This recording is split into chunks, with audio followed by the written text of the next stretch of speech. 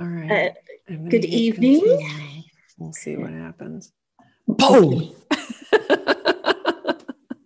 Oh, one day Hi. someone's gonna mess with me.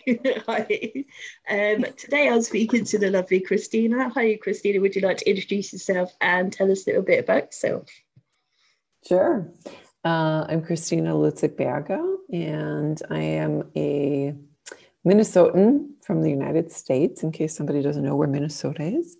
And I've been living in Austria now for nearly 20 years. So I'm here in the Alps, not Australia. It's cows, not kangaroos. Yeah. And I am a historical fiction writer.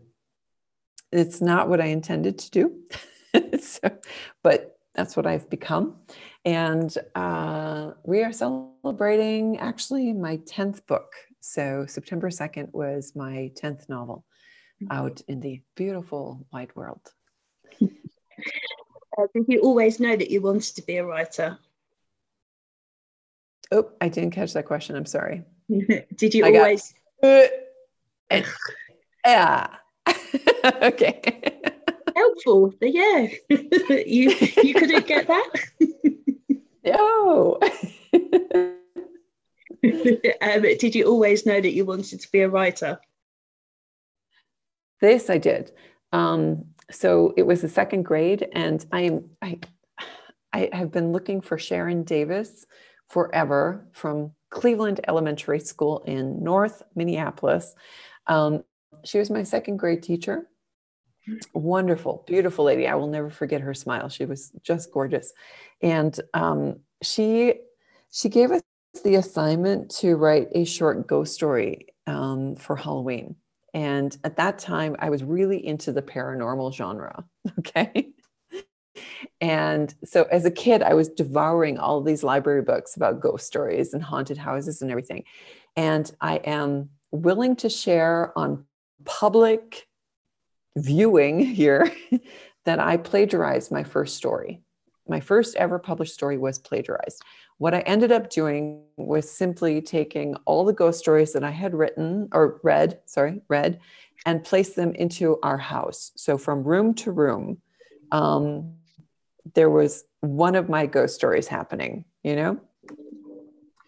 And what I later did was I started charging 25 cents for ghost house tours at our house with the neighborhood kids. But anyway, Donna, what I want to tell you is this story is so awesome. So Sharon Davis is the reason that I ever wanted to be an author. So she told us to do these short stories about ghosts. And all the kids are going up and she calls them. And you got to imagine, you got, I don't know, 25, how old are we at the time? We're 7 or 8 years old, right? So 25, 7 or 8-year-olds are sitting around on the ground in a circle and everybody's tittering and knocking each other about, and nobody's listening. And the kid goes up and he's reading his story. So once upon a time, there was a ghost. And then there wasn't one, or something like that, right? And I go up there with sheafs of paper, like a stack, right?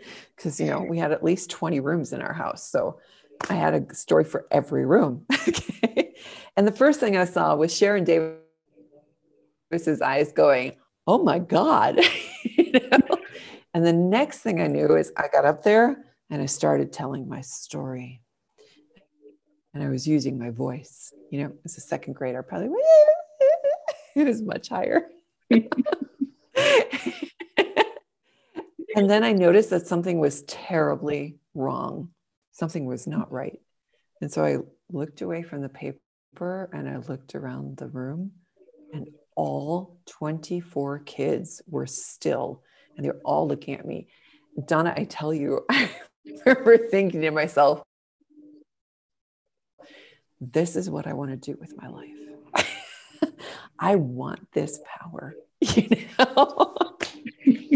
So Sharon Davis, this one goes out to you. Thank you very much. Yes. But ask me if that was the route I took. No. I'm supposed to be a veterinarian, by the way. Okay. Right. So what made you finally take the plunge and actually start writing properly? My midlife crisis. I figured if I don't start this now, when, you know? Um, so my second husband, and hopefully my last husband, I'm pretty sure he is my last husband. They say 3 times is the charm, but I'm going to say 2 in this case. Yeah. My second husband I met pretty late in life. So if 39 is late, I don't know. And we made the very, very, very big decision not to have kids. And so I said, either I'm going to have a baby and raise a child with you, or I'm going to start making book babies. Both are going to take me a lot of time. Okay. And he has 3 kids already from his first marriage. And we decided, okay, we're not going to have it for a lot of different reasons. But yeah, so I started making book babies. And I had a story that was burning in the back of my mind. Like by that time when we met, it'd been 8 years. So I was really, really, I went from veterinary or pre-vet med to journalism because it seemed easier. I mean, you don't have to do chemistry in, journalism, and you Don't don't have even to do talk to me calculus. about chemistry. I mean, seriously. And physics, I mean, like all the stuff that I hated, I didn't have to do if I was going to do journalism. So, so I went into journalism, and so I kind of got this inquiring minds want to know thing going on. And when I first came to Austria, I was only supposed to be here for 2 weeks. I was supposed to fly out of Belgium, but I decided, why not go to Austria? Because I had met an Austrian while I was traveling in Alaska. And so, see, I was not supposed to be a historical fiction writer. I was supposed to be a travel narrator writing, for like Condé Nast, but short stories, okay, about the people that I met. And instead, I called up this Austrian and I said, hey, I'm here on the continent, so it can't be that far from you, right? It's like going to Chicago from Minneapolis to Chicago. And he's like, sure, I'll pick you up. And then we traveled down to Italy together. And when you cross over from the Reschen Pass, which is just before Innsbruck. So I'm in Western Austria, which is where he was, but he's not the guy I married, by the way. Okay. But anyway, so we drove in the direction of Innsbruck, and then you go south. And when you cross over the border, you think, okay, in every European country, like you immediately know when you cross from Belgium into France, or you immediately know when you cross from France into Spain, okay? The signs change, like languages, for one. Architecture is different. The culinary experience is a little bit different. We crossed from Austria into northern Italy and nothing changed. It looked like Tyrol, which is where I'm at, by the way. I'm in Tyrol right now. And so I said, we are in Italy, right? He goes, yeah, we are. I said, well, why are all the signs still in German? And he says, well, something about Mussolini and Hitler. And I'm like, what? So, and then my mouth just dropped. You get over this pass, and all of a sudden in front of you is this beautiful snow cone blue. Do you know what snow cone blue is? Do you know like these shaved ice things with this like totally chemical blue color? Yeah, that was the color, Donna, seriously.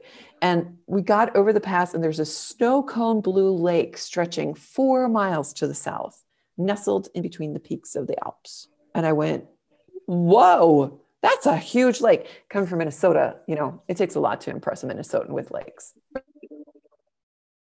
Okay, but that was impressive because with us, lakes are just flat.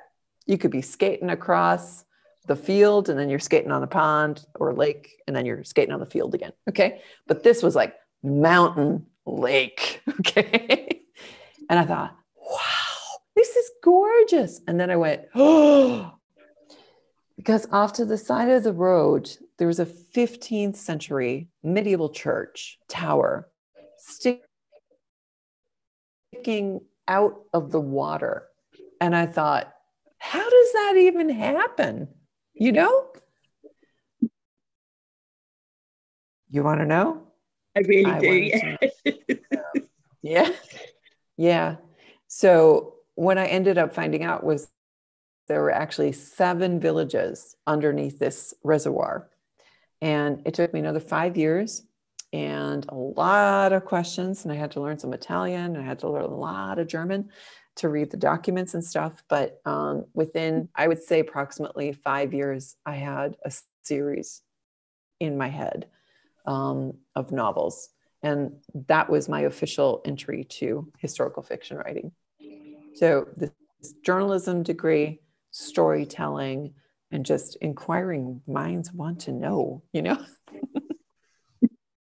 Wow, that's some story. And some journey as well, blimey.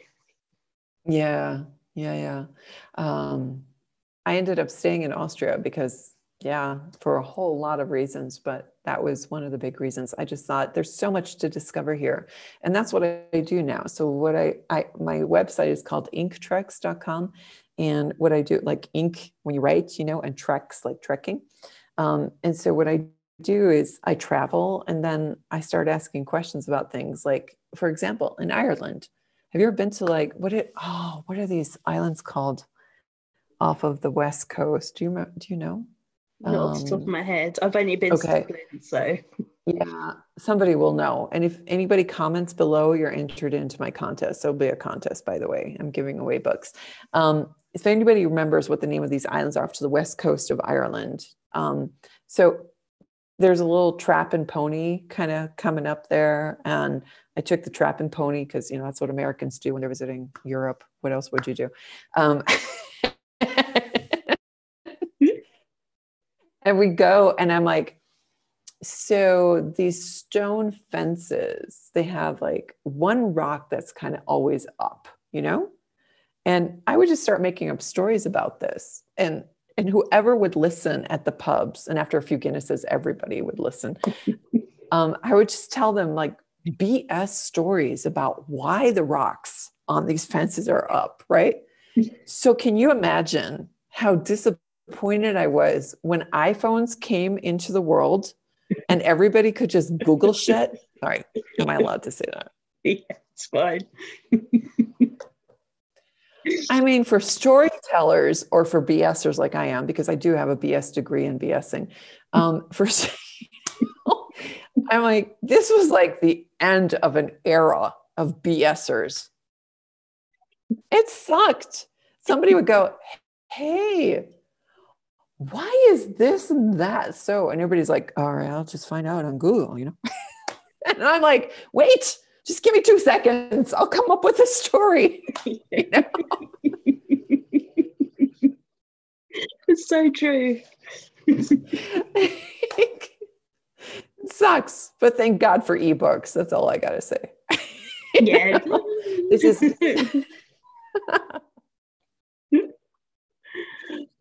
Oh. So that was my first, like, it's not my first book. My first book, we can just kind of say, was a happy or unhappy accident in my case. It was just, it happened. Okay.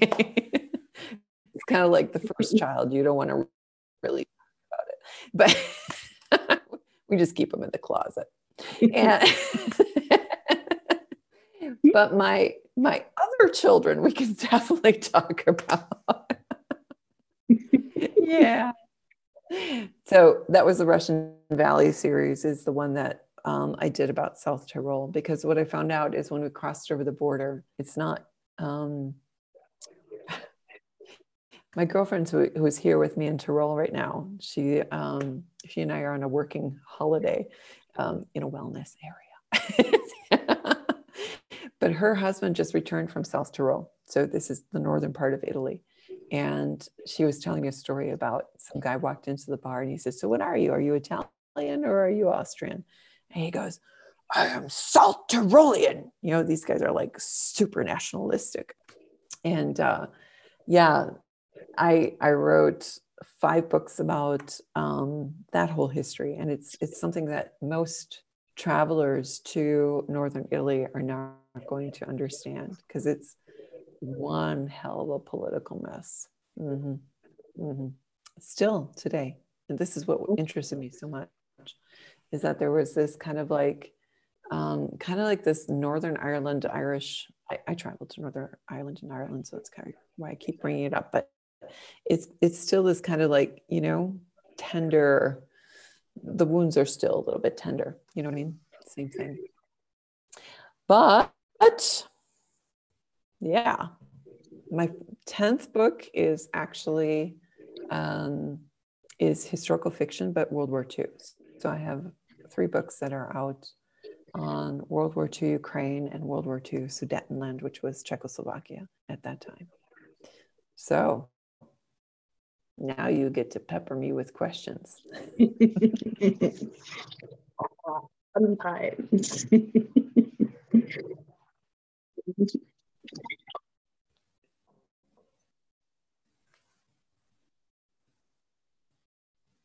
Right. So, out of all the books you've written so far, do you have a favorite character? Start off nice and easy for you. Gosh, that's a really, really good question. I think one of my favorite characters that I had fun writing was the Colonel in the Russian Valley series. He is one evil son of a gun. Mm-hmm. And I'm kind of a Scorpio. So, you know, I like to instead of taking it out on the people in my real life, I just put it into the characters and situations in my books. Scorpions don't get angry. We just get even. Okay. Noted. So he's a lot of fun to write.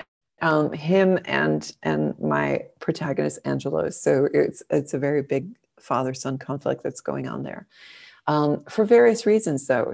So when I write antagonists, I make sure that their story is absolutely 3-dimensional, so that you have, as a reader, that you have some sort of sympathy or empathy, at least, you know, with the characters, so that you can say, okay, you know, he's a little, what do we say, wayward, or his methods are not what I would, you know, prescribe to, but I can understand what motivates him, what drives him or her, you know, in that respect.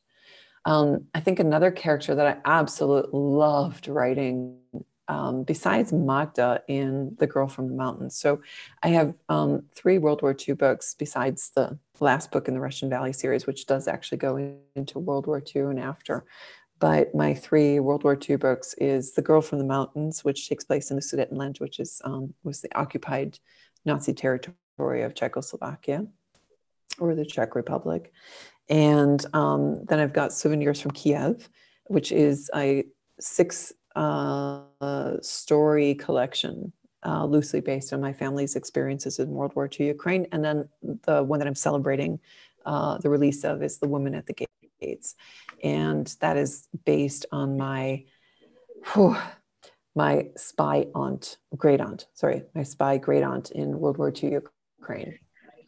And one of the people that I really loved writing was Renata in The Girl from the Mountains. That's a Czechoslovakian story. She is just cool. She is like tough as nails, huge woman with wild, you know, kind of black curly hair. And she's just big, you know, big. And she doesn't take anything. And she's got a boyfriend. She marries a guy who is, so she's Jewish and he is Catholic. She marries him underground in a Catholic church and converts into Catholicism. And he's like this to her, you know, like if I was Renata, this would be Alish, you know, and Alish is like former military guy, bald little guy. And the two of them as characters, I loved writing them. I loved this dynamic between the two of them. They're both underground partisans. They take no baloney, you know, and they're the ones that kind of push my protagonist Magda into becoming a partisan, but also like helping her to develop into her adulthood, taking responsibility for herself, taking responsibility for whether she's going to exact revenge for what happens to her beloved family, or is she going to find forgiveness? And that's the question that I work with in the book, in that novel. And that said, I would say from The Woman at the Gates, I loved writing the two men that I have are the 1.5 Cossacks. It's my protagonist's best friends from her village, and they're all in this secret underground group in World War II Ukraine. And one is like super, super tall, you know, and the other one is really short. And they look otherwise almost the same, but not really. And and everybody kind of confuses the two. And so there's a little bit of humor in all of this, in that, you know, these two guys are called the 1.5 Cossacks throughout the novel. And it's really, it's endearing. For me, it was very endearing to create these two characters. Yeah. If you were to be transported as a character into any of your books, which book would you choose? You know what kind of book's that, right? I don't need that more stress. Okay, no, I do have an answer. I think it would be Yuta. Yuta is a guest housekeeper in my Russian Valley series, so this South Tyrolean, Northern Italy story. And Yuta is like, she's the postmistress and she runs a guest house. And she knows everyone, which means she also knows everyone's secrets because she has access to their mail, right? She's a cook. She's raising at that time it was called a mongoloid child. Her husband used to abuse her, and she kicked the hell out of him and kicked him out, right? And took over his inn. I mean, she is a tough as nails cookie. Yeah. Yuta, definitely. Yeah, I like the sound effect. What's the most interesting thing you found out doing research for your books? Oh God, so much, Donna, so much. I think one of the things that really, I also teach. I'm actually a business coach, and so what I do is I help people not only in English, but also communication in English, soft skill developments, and so on. And what I really love about working with adults is that I always learn something from them. So there's always this consistent exchange of information, and I love it because again, you know, this is this story hound in me, but also the journalism thing in me. I'm curious. I want to know. And I love like learning from others, experts and such. I've learned so much from writing my books, but I think maybe one of the more rewarding trips, oh God, I have so many just off the top of my head, but let's just pick Ukraine. Let's stick on topic for book number 10. I traveled to Ukraine, and I traveled to Ukraine because I was working in Poland, met Ukrainian singers and musicians in Krakow, and they invited me to come and stay with them in Ukraine. So I went to visit them, and then they said, Christina, whatever you want to see, whatever you want to do, because I told them I kind of want to write my family's story and visit the places where my family had been. And they said, wherever you want to go, we'll take you. And not too far from Lviv, which is in Western Ukraine in the Carpathians, is a place called Truskavets. It's kind of a, we don't have these really in America. It's kind of like a spa place, you know, where you can go and like bathe, you know, like the old Romans used to do. Okay. So there's this place in Truskavets, and not too far from there, I said, when I was looking at the map, I said, oh, this village right down here in the mountains, that was where my great aunt used to teach literature. And so they took me down there, and I met her former students. And I never met my great aunt, but I met her former students. And they told me so much about her and so much.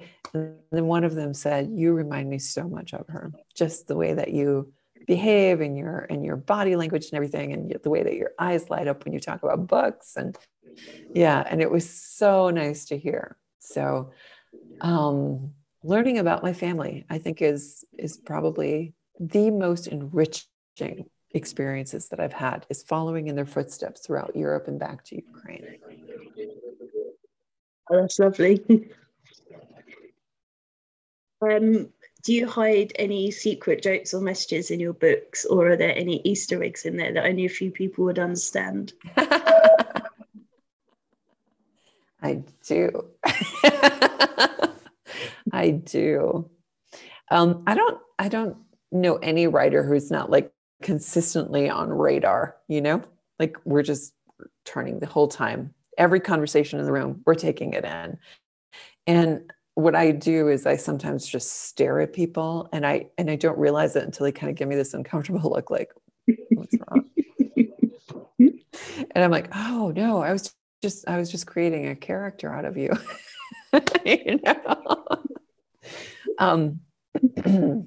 My husband shows up in my books an awful lot. Not only in our dialogues or in some of the jokes we have. I try to infuse humor. I write pretty heavy stuff. World War II, no holds barred. I love the military stuff. Oh my God, I love military strategy. But I write about the people in it. And I think one of the best tips I ever got from one of my mentors was, Christina, you got to remember, these people had to eat.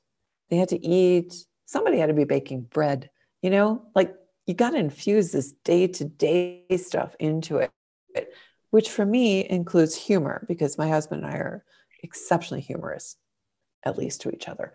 And so like little things will come in, and I'll infuse them into my, pair dialogue. So like my romance areas, I'll throw those things in because I think they're cool.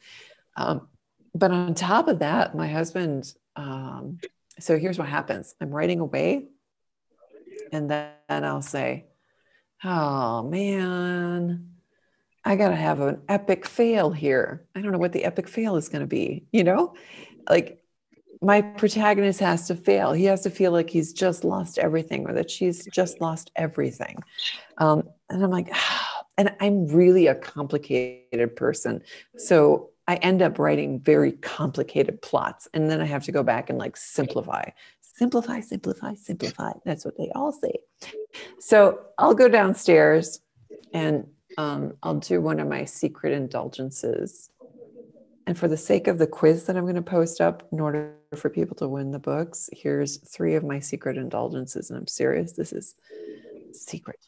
One is vanilla milkshakes from Burger King or from McDonald's. And yes, we have those in Austria as well. Chili poppers, like the cheese baked into fried chili things. Yeah. Mm-hmm. My God, anything with fried cheese. Okay. Anything. Because whoever developed Saganaki should have a memorial. Okay. And, and the third one is that I smoke on occasion, but not like cigarettes. Okay, guys, just I do cigarettes. Okay. So I'll go outside when I've hit a wall. I'll go outside and I'm smoking my cigarette. My husband comes outside. Sometimes he'll smoke one with me. And I'll say, okay, so what's the problem? I'll say, I need an epic fail, man. And he'll say, okay, so what's the situation? And then I tell him, and because he's like he's a mathematician. He's like technically really adept, super guy, like warmest, most generous person on earth. But he's got the brain to just, keep things simple. And he'll say, well, why doesn't she just like lose the bag of medicine in the town? And And I'm like, oh my God, that's so easy. Yes, of course I can do that. Stub out the cigarette and I'm upstairs typing away, And my husband, the reason for all of the twists in my books, all of the cool stuff that happens, it's because of Manfred Berger. Yeah, pronounce that correctly, by the way. It's not Berger, it's Berger. Okay. I'm not even going to try.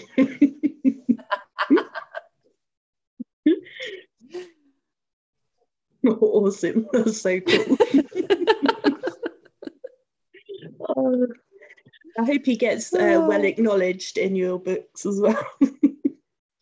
Oh, every book is, he's definitely in the acknowledgements. I think I've dedicated a book or two to him already. Yeah. I should think so. I mean, I'll tell you something, Donna. Being a writer's widower or widow it's not a fun job. It really isn't. We're chaotic. We are sporadic. We are obsessed. We live in our heads. Sometimes you go to bed with 10 or 12 characters. Sometimes, they're never mind. And so it's like, I mean, these guys are living in a not quite. Oh, if anybody's read Erin Morgenstern's The Sea of Stars or something, or the Starless Sea. My girlfriend was just telling me about this. So these secret doors to Erin Morgenstern's libraries, yeah, that's what it's like working with an author or living with an author, I have various T-shirts to kind of let him know in which position I'm at. So I have or coffee cups. I have a coffee cup mug that says, "You are dangerously close to dying or being killed off in my novel." That's one. The other one is, my mom gave it to me. It's really fantastic because I told her a story where Manfred interrupted. For all intents and purposes, it was for a good cause. He came with a martini for me, but I was in the middle of a really difficult scene, and he walked in the room and he goes, "I made you a martini." And I turned around and went, "Ah!" And I think I yelled at him for approximately 5 minutes about do not disturb a writer in the midst of a very difficult scene. But I have to tell you, Donna, he left the martini for me. And he quietly walked away, and he hasn't done it since. Not the martini bit. The martini bits he still does, but this time now he hollers from downstairs, "Can I bring you up a drink?" And I'm like, "Yes."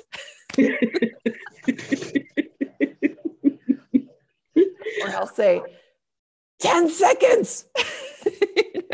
But it's never more than that. No. You just go ... To be continued. Give me the martini. Yeah. Always. No, he is the perfect writer's widower. Really, really. He really Yeah, is. it sounds like it. And a quick learner as well, apparently. Yeah, exactly. Well, yeah, when you have the fire-breathing dragon going at you, and my mom, she got this, I don't remember exactly what it says, but beware the dragon because you are crunchy and tasty with ketchup or something like this or whatever, but it's cute. So when I put that on, he knows today's a serious writing day. Do not disturb. Leave the martini at the door. I mean, I've spoken to a lot of authors and, I think you're all weird. Like, you're all awesome, but you're all weird. But the partners are the ones that I feel sorry for. You. We are weird. But we're an awful lot of fun at a writer's conference, let me tell you. No question. Yeah. But still weird. Just, I mean, in a nice way, but really weird. Yeah. Yeah. Yeah. It's quite fun. It's quite fun. I mean, like, how many jobs are there out there that allow you to live halfway in your imagination the entire time?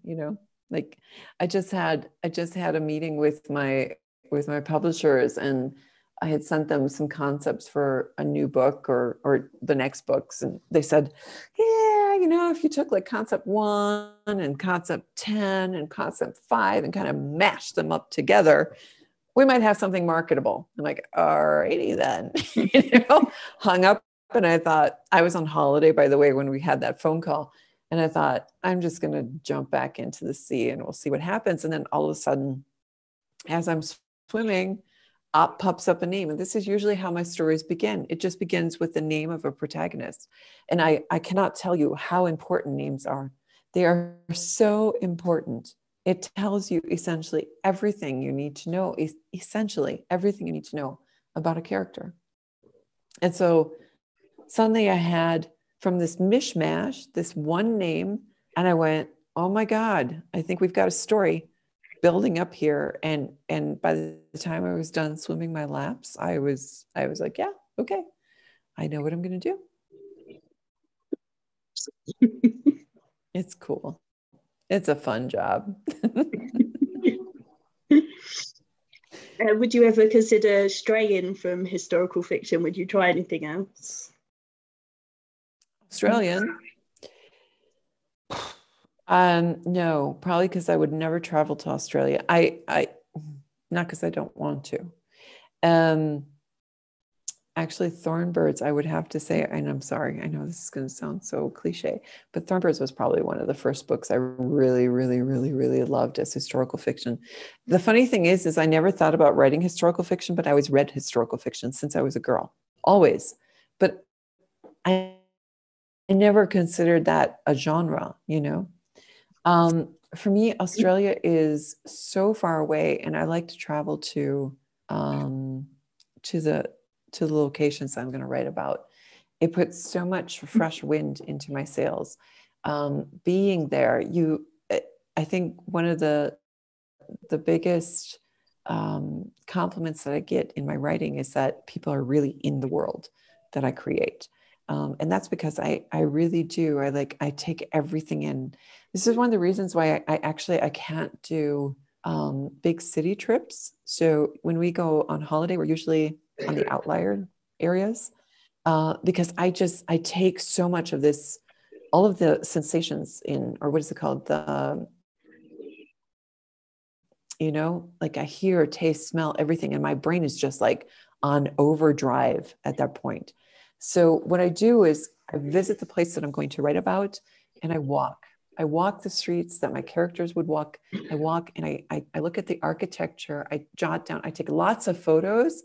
And the interesting thing is I almost never look at those photos again, only to see what it's called. For example, I learned oriel windows. Do you know what an oriel window is? An oriel window is one of these kind of towers that stick out of a house. And it hangs over a street. And so medieval kind of architecture. And a lot of places that I write about is 20th or, in Europe. And so I've got medieval architecture that I need to, or the stuff that I need to describe. I think until I travel to Australia, I don't think I would. Why do you ask me that? Are you not in England? Yeah. Yeah, I'm just intrigued. You're intrigued about Australia. See, so not really. Okay. Well, yeah, I mean, are you talking about Austria? Do you mean Austria? No. Donna, did you just mix up Australia and Austria? No. No, but you did, didn't you? No, it's okay. I'm going to the story that I was talking about with this name that popped up. I'm not going to share the name because it might change, but is going to take place in Austria. It will. Mm-hmm. And South Tyrol is practically Austria. So I can understand now why you're confused. Look, you're like, but you live in Australia, right? No, I'm just intrigued because obviously you're American and you've talked a lot about Europe. So I was just wondering about like that part of the, like the East and. Yeah, like I said, if I traveled to Australia and I found something that intrigued me, I would probably do enough research on it to write a book. Right now, I have approximately 25 ideas just from Turkey to Portugal. So I think I'm going to be kind of busy. Fair enough. Is that your Batman light? Oh, it's a torch on my phone, so I can't bother to get up and turn the light on. It's better than nothing, although it's shining in my face. Yeah. Oh, it's getting dark over where you are at now too. Yeah, it is. Yeah. See, we were talking about that. She's like, "Where are you? It's so dark." I said, "The morning." No. No, I'm very tired. That's my excuse, and I'm sticking to it. Me too. I've been up since 5 o'clock in the morning because I have kittens. Have you ever had kittens? Yeah, not for a long time though. Yeah. They wake you up like on the dot, you know. You're like, "Hey, how you doing?" I'm like, "What am I, a farmer now?" You know? Just because I took 2 kittens in, now I'm a farmer. I have to get up before the dawn. Whatever. Oh yeah. Oh, I bet they're just cute though. They are. So, Donna, here's what I'm going to do. Are you ready? Yep. We're going to do this a little bit differently than what you normally do. I am going to give away books, and I'm going to show a screenshot, right? That's what I said I was going to do, right? Ah, look at that. Can you see it? Oh, yep. This is The Woman at the Gates. This is a book that's based on my great aunt. She was a spy in World War II Ukraine. And what she did was that she spied on the Soviets before the Blitz. And after the Blitz, she befriended Nazis so that she could get lists of the people who were going to be deported out of the country. And her real story is that she was in love with an Austrian from World War I. And at that time in Ukraine, in Western Ukraine, there were plenty of Austrians who had been left over from the Habsburg days. And he was tragically killed helping her bring people over into the West. And I told my publisher, Bookouture, about this story. And I said, you know, if I had one more World War II story, it would be about my great aunt. And they said, yes, Ukraine, perfect, but he can't die. It's like, oh man. And I said, okay. So what I ended up doing was I mishmashed a lot of anecdotes from my family. And these are based on family interviews. And I'm going to come back here because, you know, looking at the cover for a long time. Hold on one second. Stop share. There we go. So what I did was I had back in 1994, 95, I spent, I don't know, I think almost 14 months interviewing my family, relatives that were left, about their experiences in World War II Ukraine. And so what I did was I took all of these experiences and I mashed it up and compounded it into The Woman at the Gates. But I'm going to give away a copy of The Woman at the Gates, and I'm going to give away a copy of Souvenirs from Kiev, which is my short story collection. But in order for people to do this, they're going to have to answer a quiz. So they will have had to watch this video in order to do that. And I will post this up as soon as you got this up. I will post this up tomorrow, which is Monday, and I'll give everybody a week. So next Friday, or yeah, this coming Friday, I'll pick a winner. How's that? Sounds awesome. Okay, cool. So I'm going to call my girlfriend and my partner in crime. We're here to work on some of my future concepts, and she's kind of been my graphic designer, and she does all this stuff to help me with my publishing life. I'm going to call her up, and she's going to bring up that bottle of wine we opened up at dinner, and we're going to Netflix it tonight. You know, girlfriends' night in a wellness hotel. Awesome. Perfect. It sounds like bliss. Yes. Donna, I love people like you. You guys are awesome. You know, I mean, your interest in talking with us and letting us talk about our books and everything, this is so important. It's so important, And it's especially, I live in Austria. I can't go visit bookshops in America or the UK. I can. Well, actually, COVID. No. So you understand. So yeah, everything has to be done digitally right now. And I'm so grateful for that. I really am. So thank you very much. you're very welcome. Before we go, would you just like to tell everyone where they can find out more about you if they wish? Yeah. I'm on inktricks.com, or you can find me on Facebook. And when I post, I will post over my Facebook author platform so people can join me. And I blog once a month, which is always historical and cultural background articles about my books, about my travels, or sometimes about my husband and me, and how it's related to my writing. But it's always related to kind of the background to my writing. And then if you want to, they can also subscribe. You can subscribe to my newsletter.